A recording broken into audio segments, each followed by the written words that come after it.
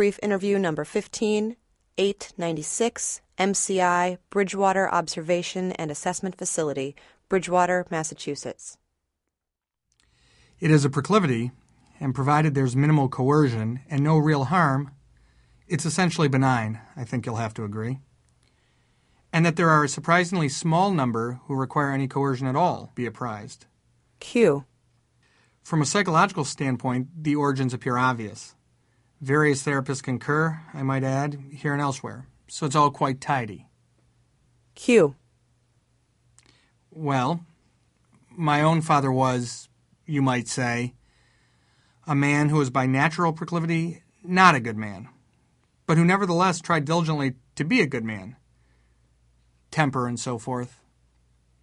Q. I mean, it's not as if I'm torturing them or burning them. Q. My father's proclivity for rage, especially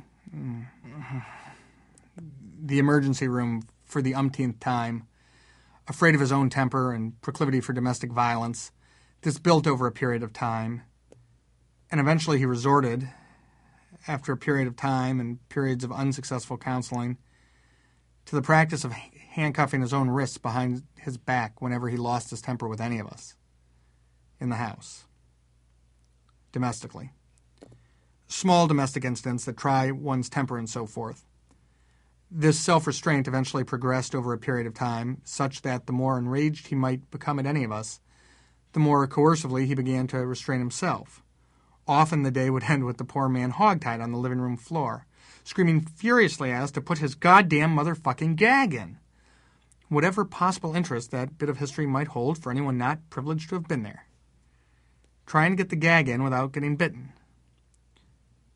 But of course, so now we can explain my proclivities and trace their origins and have everything tied up all nice and tight and tidy for you, can't we?